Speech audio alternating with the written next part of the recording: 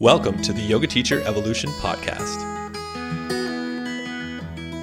Namaste, my name is Paul Teodo, joined here with Michael Henry. Most yoga teacher trainings are becoming watered down and mediocre. So we've created this podcast to help supplement those of you who graduated from a teacher training and don't feel confident going out into the real world. Michael and I are lucky to have been trained by some amazing people. We've gone out into the world ourselves and had success, and we want you to feel confident to protect your students and to build your career with integrity and authenticity. Welcome to our podcast.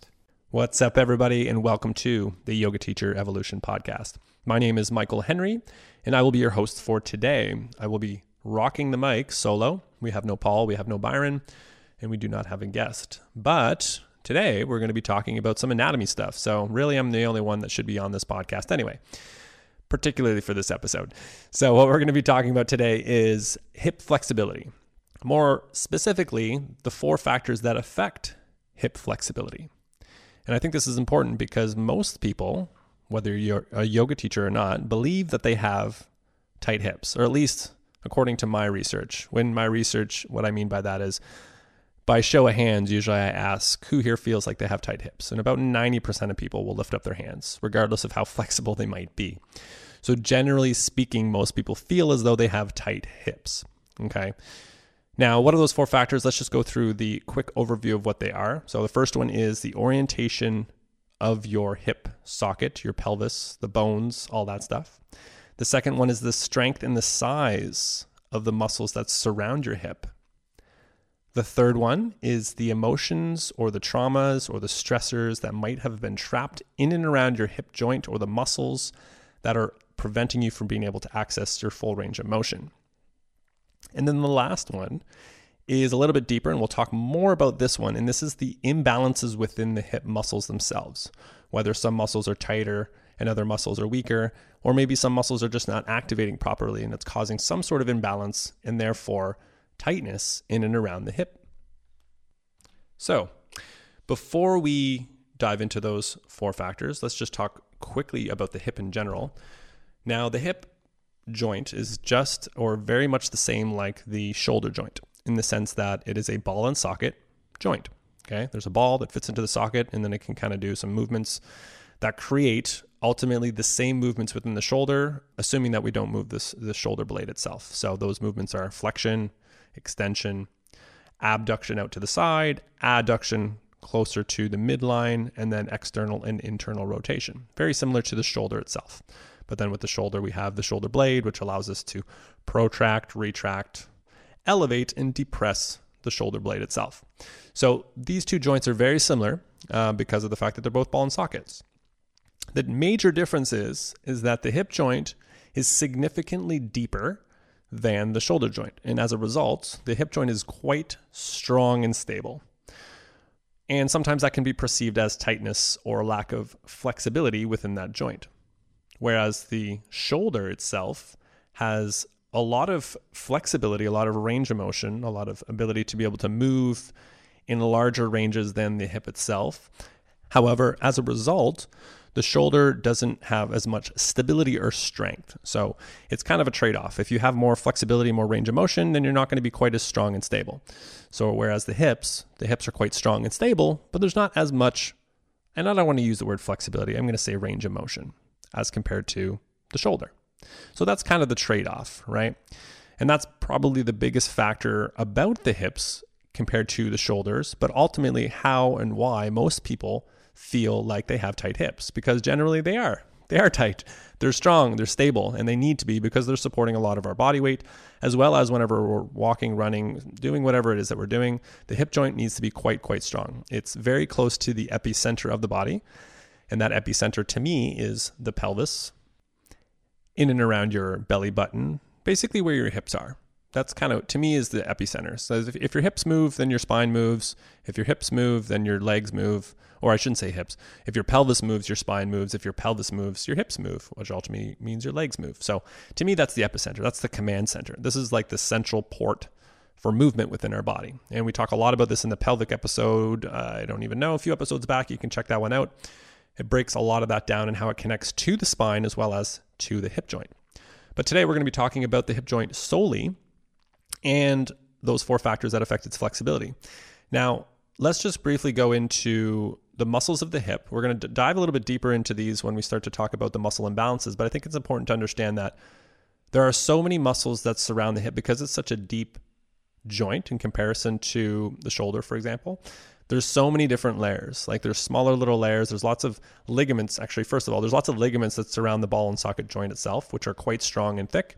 Then we have a lot of smaller muscles that are responsible for the external rotation and internal rotation and stability of the hip. And then we have a lot of the larger muscles that kind of go over top to allow us to create larger gross movements, especially like the glutes, for example, which are the obvious ones that we know about, and they're quite large and we can see them from the outside, right? So the hip joint itself is quite deep and buried within all of that muscle tissue. So as a result, you're not going to get as much movement because it's kind of buried within. The other thing to keep in mind with regards to why hips feel as though they're more tight than other joints is because we also have a lot of fascial lines that pass through the hips.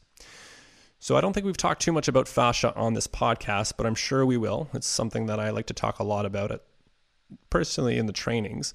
I don't know how I would do that in a podcast, but we'll figure that out. So ultimately, the 4 major fascial lines all cross the hip. Okay, so we have the lateral line, which crosses along the side. We have the spiral line, which also crosses along the side of the hips. Then we have the superficial back line, which crosses on the back side of the hips, ultimately through the sacrum. And then we have the superficial front line, which crosses into the front side of the hips. So we have all these structures.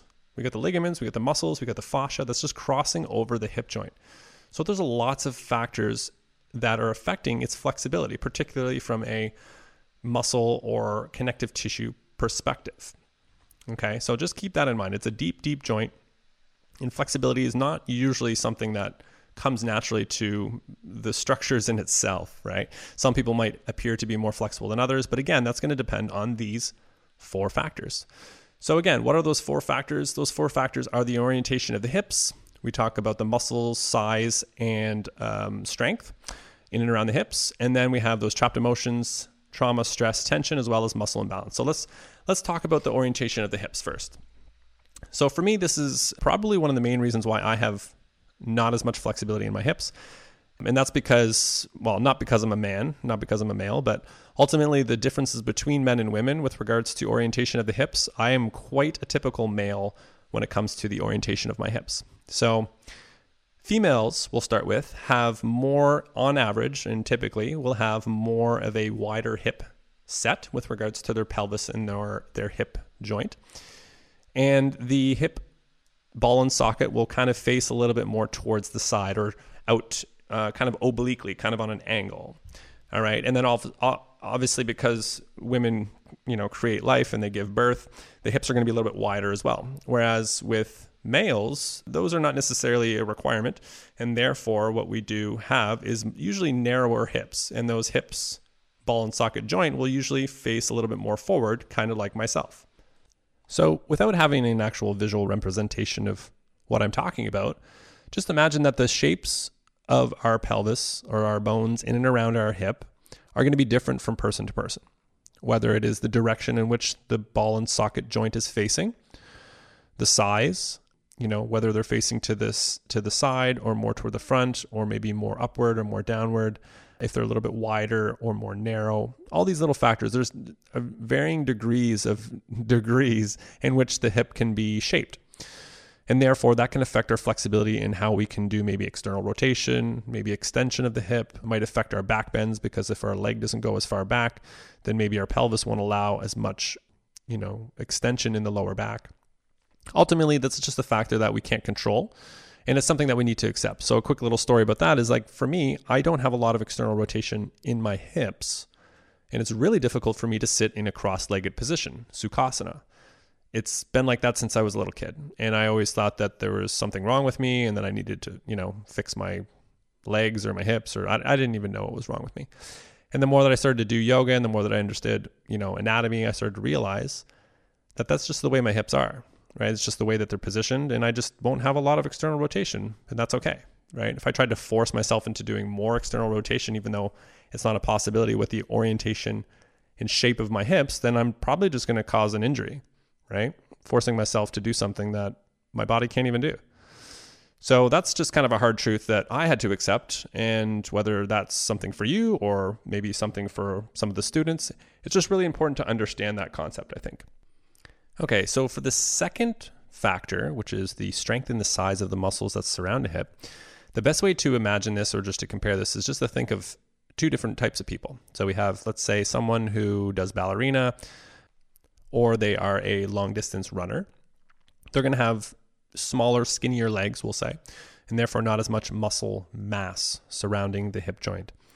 Then if we were to have someone who might have larger hips, larger butt muscles, larger thigh muscles, thunder thighs, if you will, you can imagine someone like a sprinter, for example, would have quite thick thigh muscles, quite thick muscles around the hip, or like rugby players, football players, those types of things. So large muscles surrounding the hip. So the larger those muscles are that surround the hip, the less mobility there probably will be because there's going to be more strength, more stability, and it's kind of like a teeter-totter. If you have more of that, you're going to probably not have as much flexibility or range of motion, generally speaking, okay? Generally speaking. So for that reason, if you have someone to come into your yoga class that has massive thunder thighs and big butt and, they have a lot of muscle surrounding their hip joint, they're probably, generally speaking, not going to have as much flexibility, okay? So there's going to be lots of room for improvement there. Whereas someone who has skinnier legs, not as much muscle surrounding it, chances are there's not going to be as much of that muscle getting in the way, and therefore there's going to be more flexibility or more range of motion available to be able to explore, which is depends on the individual. So that's pretty much all we need to talk about for that one. There's not much more to that factor. It's just, again, something to remember, to keep in mind visually when you see certain people with, if they come to you with certain hip questions, hip flexibility questions, or even yourself, you can kind of just assess and evaluate your hip muscle strength and size and see where you fit into that equation.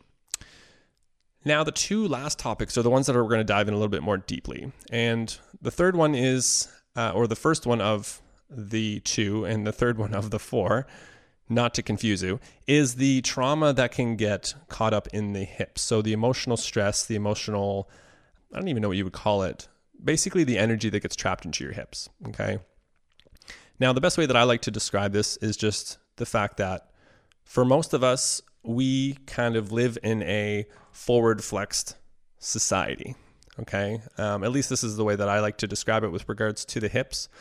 We're always kind of in a seated position, a bent forward position. We're kind of hunched over.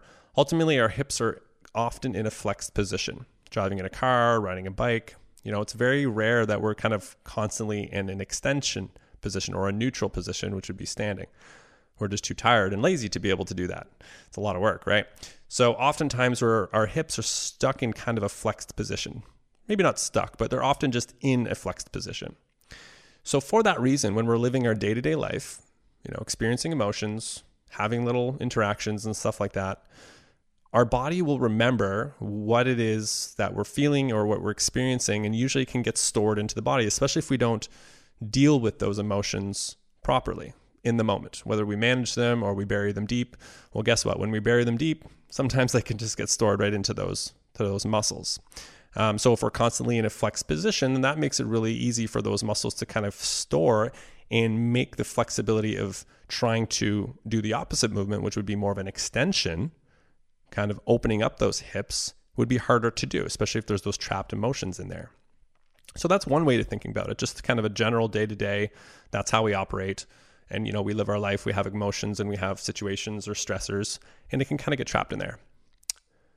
The second piece that's connected to this is more of like a startling response. So generally speaking, when we get scared or whenever something's happening that we don't feel quite safe or secure, we will either kind of go into a startling response, which is like hunching forward, bringing our head down, kind of crunching and creating basically a protection of our front body to protect our organs. And when we do this, we're, again, creating a bit more flexion in our hip. And I'm talking specifically about the hips, but these emotions and things can be trapped in other areas as well. But particularly for the hips, this is just the factor that's going to affect your flexibility, right? So this startling response, we go to protect our head because something flies over top or it's scary or whatever happens. We kind of go into this fetal-like position, okay? So as a result, whatever trauma, stress, or emotional thing that happened, now all of a sudden that is going to get stored into the hip, okay? Or particularly in this case, it's going to get stored into those muscles that cause flexion of the hip, right? Some trauma, some stress, maybe some tension, some sort of undesired emotions. Ultimately, it's like a muscle memory, right? The body's going to remember. So fetal position, it's a very comfortable position for us. It's what we were basically brought into this world as, the comfort in the wound, or the womb. So ultimately, a lot of emotional stress can be stored in the hips, right? And then also, again, like I said before, comparing to others in society or social media, if we were to have things, like walking around, dealing with emotions of day-to-day life, feeling decreased sense of self-esteem or confidence, feelings of unworthiness, inadequacy, shame, or guilt, just imagine what that person's posture would be like. Imagine what that person's positions would be like. They're going to be more hunched forward. They're going to be more flexed, maybe a little bit more kind of not standing as tall.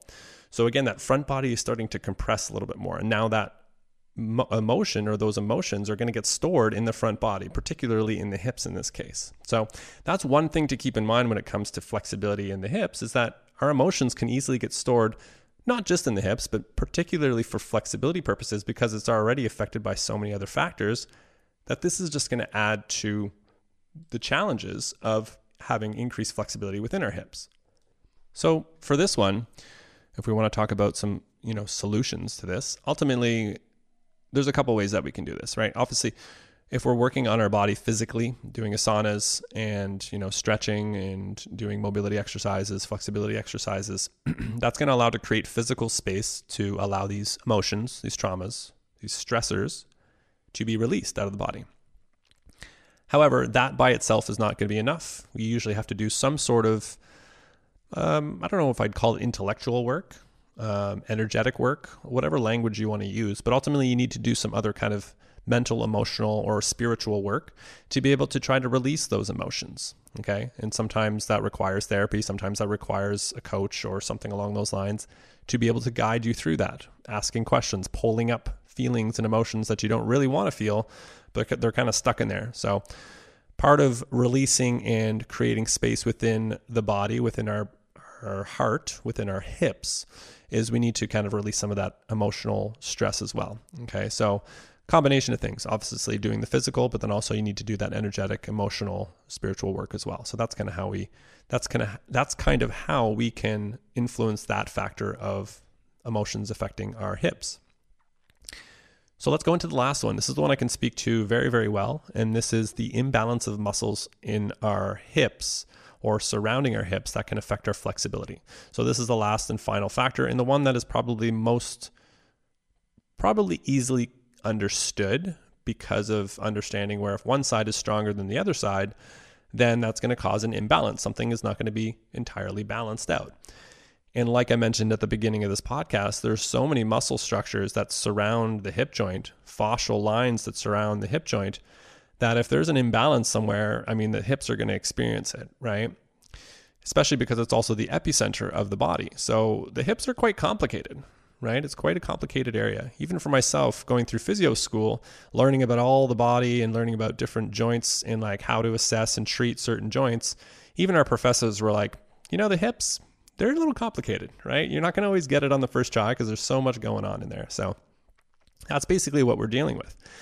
So the imbalance in the hips, the muscle imbalance in the hip, what does that actually mean? Well, in order to keep it simple and easy to understand, we're just going to categorize two sets of muscles or two groups of muscles around the hips. There are obviously lots of muscles, but let's just keep things nice and simple.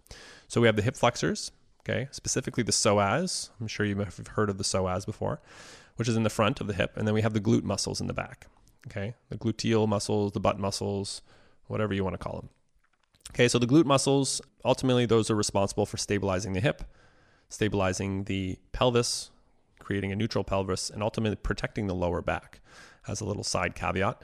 And then the psoas itself is responsible for ultimately protecting the lower back as well. So it's going to be kind of hard to imagine this, but ultimately the psoas attaches to the front of your thigh bone on the top, and it goes in and behind your organs, in behind your stomach muscles, and then attaches to your lower back, the side of your lower back, basically the spine. Okay, and you have one on each side, of course. So even though it's kind of a little bit deep, it does technically, it orientates itself in the front of the body, and it creates the hip flexion itself. So, okay, ultimately, what does this mean? This means that with these two muscles, this is where most of the muscle imbalance comes from, okay, is these two groups of muscles, the hip flexors, specifically the psoas, and the glutes, specifically the gluteus medius muscle. So if you're unfamiliar with the glute muscles, there are three. We have the gluteus maximus, which is the big juicy muscle that you see when you look at someone's butt. Then you have two smaller ones, the gluteus medius, which is kind of buried underneath that one. And then you have the gluteus minimus, which is almost buried underneath that one. So we have a couple layers of glute muscles. But the thing to remember is that the gluteus medius is responsible for stabilizing the hip, stabilizing the pelvis, and ultimately that's usually one of the ones that causes some sort of imbalance in and around the hips. So to some degree, most people do not necessarily have hip flexors that activate very strongly, or the psoas muscles. So if they have a difficult time squeezing their knee into their chest or holding their knee into their chest like a tiger pose, basically a plank where you pull your knee towards your nose, and holding that position or drawing it higher up, like that's going to feel difficult and challenging, or just even, stepping your leg through, having a hard time doing that as well and holding that in a nice controlled way. A lot of that involves your hip flexor, your psoas muscle. So if that muscle is not activated or it's not firing properly, it's going to be really difficult to do that. And therefore, as a result, you're going to probably have some sort of compensation because that muscle is not firing properly. It's not as strong. So you're going to have some sort of compensation probably on the backside where it's going to need to make up for that lack of strength. Okay, so this is what we're talking about with muscle imbalance. It can get quite complicated, but ultimately it's related to some structure or one of the muscles that's just not firing or working properly. So the two main ones that I identify is the psoas, and then the second one is the gluteus medius. So again, the gluteus medius, this one usually is, it manifests in a way where you feel unstable when standing on one leg, typically in like a partial squat. Okay, so ultimately your hips might feel a little wobbly, something along those lines. That's usually when we have some sort of muscle imbalance in the gluteus medius. Or another example is if we're doing something like Ardha Chandrasana, half moon, where we're standing on one leg and we're externally rotating our hip out to the side, and maybe you start to get a cramp in your butt, or you're just having a hard time holding that position. The gluteus medius is what's extremely responsible for the stability of that pose. So oftentimes those two muscles, the psoas and the gluteus medius, might not necessarily be activating as well as we would like, and therefore we're causing some sort of imbalance in and around the hips. So if one is not firing or engaging when it's supposed to, then we get that muscle compensation, right? So maybe one is much stronger than the other, so the opposite one will become tight, both leading to some sort of muscle imbalance, some sort of compensation somewhere in and around the hip, or somewhere along one of those fascial lines that we talked about before that crosses the hips. So ultimately, what's the solution for this last factor? Well, a well-balanced yoga practice that caters to all movements of the hips or all planes of movement in the body. So for example, if you love back bends and that's all you teach, or that's all you do, or that's all a student likes to do, it may lead to some sort of muscle imbalance there, okay? Or maybe you don't enjoy doing twists, or they're challenging to do, or it doesn't feel good in your body, so you don't teach them, or maybe there's a student that doesn't enjoy doing them. Ultimately, the whole point is to understand that we need to have a balance of movements, a balance of poses, and if there's any particular thing that you're not doing, or you don't like doing, or you don't like teaching, ask yourself why, and wonder if there might be some sort of imbalance muscularly that makes it difficult. So your practice or your teaching style might get really good in a certain direction, but if there's a certain area of that you don't really want to move into because it's hard for you, it's challenging for you, then you're only going to continue to create more of a separation between those two things. Let's just say back bends or twists is a simple example, and that's what we used. You love back bends and you're great at them, but you don't really enjoy twists. It doesn't feel good in your body. So for whatever that reason is, if we're avoiding those twists, it may lead to some sort of muscle imbalance in other areas of the body. So we just want to keep things simple, right? Small movements can lead to big movements over time. So if something's hard for you to do or teach, that's okay. You can still do it or teach it and just do it in smaller amounts. And then gradually over time, things will get better and easier, right? And this applies to both you and any of your students. There are various different ways that you can kind of go more deeply into this topic, talking about hip flexors and psoas and how to get it firing again. And ultimately, that's something that I do as a physiotherapist. But there's definitely, you can go on YouTube and look up some exercises on how to get your hip flexors firing, or to test if your hip flexors are firing properly or your gluteus medius is firing. Ultimately, it's just understanding that this is one of the factors that affects your hip flexibility. Is if we don't have a balance of muscle structures in and around the hip, then our flexibility is not going to be as strong or as open and available to range of motion. So ultimately, that's it. So what are those 4 factors again? Let's just kind of go a quick overview. Orientation of the hips, right?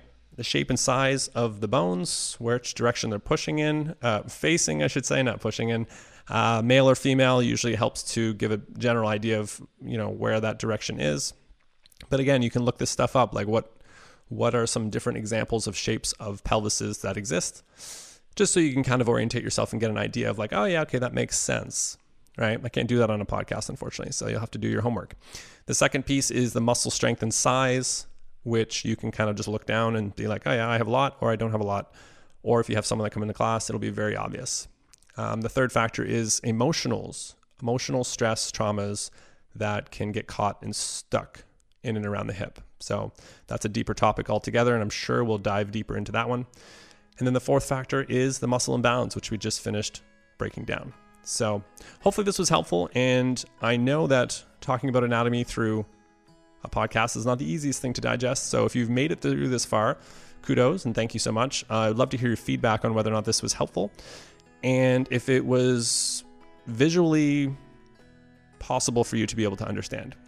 So I'm doing my best because I'm visualizing it as I'm talking about it, but I know that it's not as easy for some people to do that. So give me some feedback. Let me know if this is great. If it's not, I won't do them anymore. No problem. Okay, that's basically it for me. Let me know if you have any questions about this. You can reach out to me on Instagram. I've actually changed my handle, so that'll be in the show notes, but I think it's michael.yogaanatomy. So it's at michael.yogaanatomy if you want to follow me if you aren't already, and I will be happy to answer any of your questions through there. Otherwise, I hope you have a beautiful, beautiful day. Thank you so much for listening. I appreciate you. I love you, and we'll talk to you soon. Take care.